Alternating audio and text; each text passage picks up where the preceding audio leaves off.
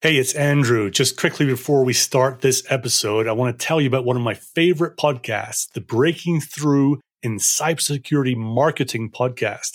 Now, I don't need to explain what it's all about because the name of it is so good, but here's why I like it. Firstly, the hosts not only know what they're talking about because they've been in the cybersecurity marketing world for so long, but also Gianna and Maria make it fun. They have personalities that come out in the podcast and it draws you in. And secondly, they get great guests, and together they make super useful episodes. My recent favorites were the one with Ross Haliliuk, who is a marketer, but also just published the book Cyber for Builders, all about how to start a cybersecurity company, or the one with Joe Evangelisto, the CISO at NetSpy, or even the one all about telling stories in cybersecurity with Mitch Main.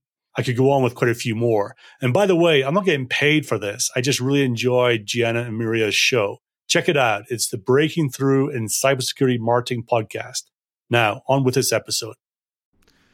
Do you want to better build trust with your prospects? If so, Joe Navarro gives us one tip in his book, What Everybody is Saying.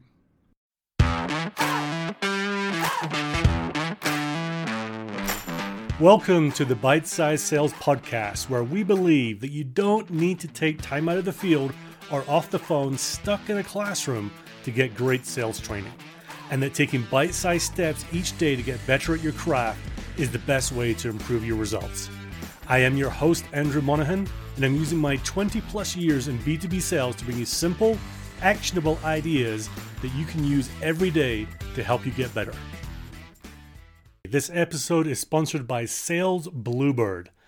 Most of us don't have time to keep up with the latest sales ideas and all the blogs, podcasts, news articles, YouTube posts every week. Sales Bluebird curates content from all these sources and gives you 3 mindset tips, 3 sales skills tips, and 3 sales leader tips once a week in your email inbox for free. Sign up right now at salesbluebird.com. Welcome to episode 62.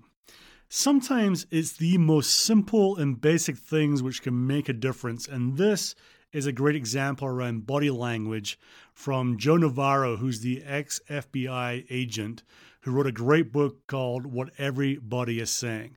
And I'm going to read straight from the book now. People may regard you with suspicion if they can't see your hands while you are talking. Therefore, always be sure to keep your hands visible during face-to-face communication with others. If you've ever talked to someone whose hands are underneath a table, I think you'll quickly sense how uncomfortable the conversation feels. When we interact in person with other individuals, we expect to see their hands because the brain depends on them as an integral part of the communication process. When the hands are out of sight or less expressive, it detracts from the perceived quality and honesty of the information being transmitted. Years ago, I conducted an informal study in 3 of my classes. I asked students to interview each other, instructing half of the class to keep their hands under their desks during the conversation, while the other half was told to leave their hands visible. After a 15-minute interview, we discovered that the people with their hands under the desk were generally perceived as being uncomfortable, withdrawn, sneaky, or even deceptive by those with whom they were speaking. Those interviewers with their hands in plain view on top of the desk were perceived as being more open and friendly, and none was perceived as deceptive. Not a very scientific experiment, but quite instructive. When conducting jury service, one thing that stands out is how much jurors dislike it when attorneys hide behind the lectern. Jurors want to see their attorney's hands so they can gauge the presentation more accurately. Jurors don't like it when witnesses hide their hands. They perceive this negatively, commenting that the witness must be holding back or perhaps even lying. While these behaviors have nothing to do with deception per se, the perception of the jurors is significant, reminding us that concealment of the hands should be avoided.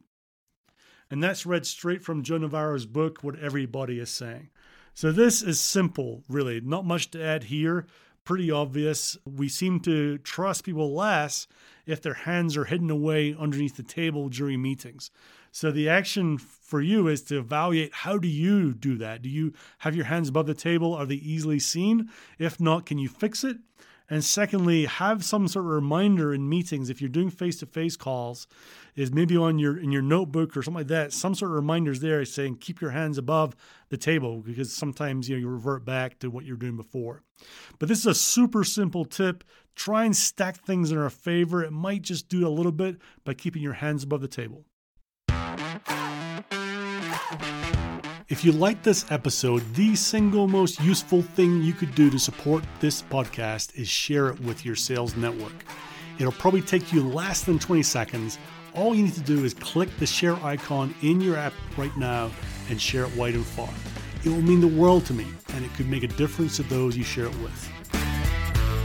Also, I need your suggestions, please. If you have a topic you want me to cover or just want to get in touch, simply email me at upside@unstoppable.do. That's upside@unstoppable.do. And now to wrap up. Training without implementation is just entertainment, and pretty poor entertainment when I deliver it. So make sure you take action on what you learned today and keep getting it better and better each and every day. Also, this world does not need more sales BS, so please don't create any more. Be great at the fundamentals, be honest, be real, be yourself, just do not BS. And finally, I'm signing off as the great Joe Sexton would by saying, gone to sell.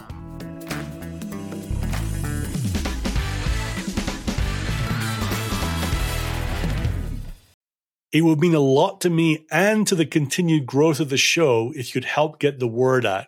So how do you do that easily? There are two ways. Firstly, just simply send a link to a friend. Send a link to the show, to this episode. You can email it, text it, Slack it, whatever works for you and is easy for you. The second way is to leave a super quick rating. And sometimes that can seem complicated, so I've made it as easy for you as I can. You simply have to go to ratethispodcast.com/cyber.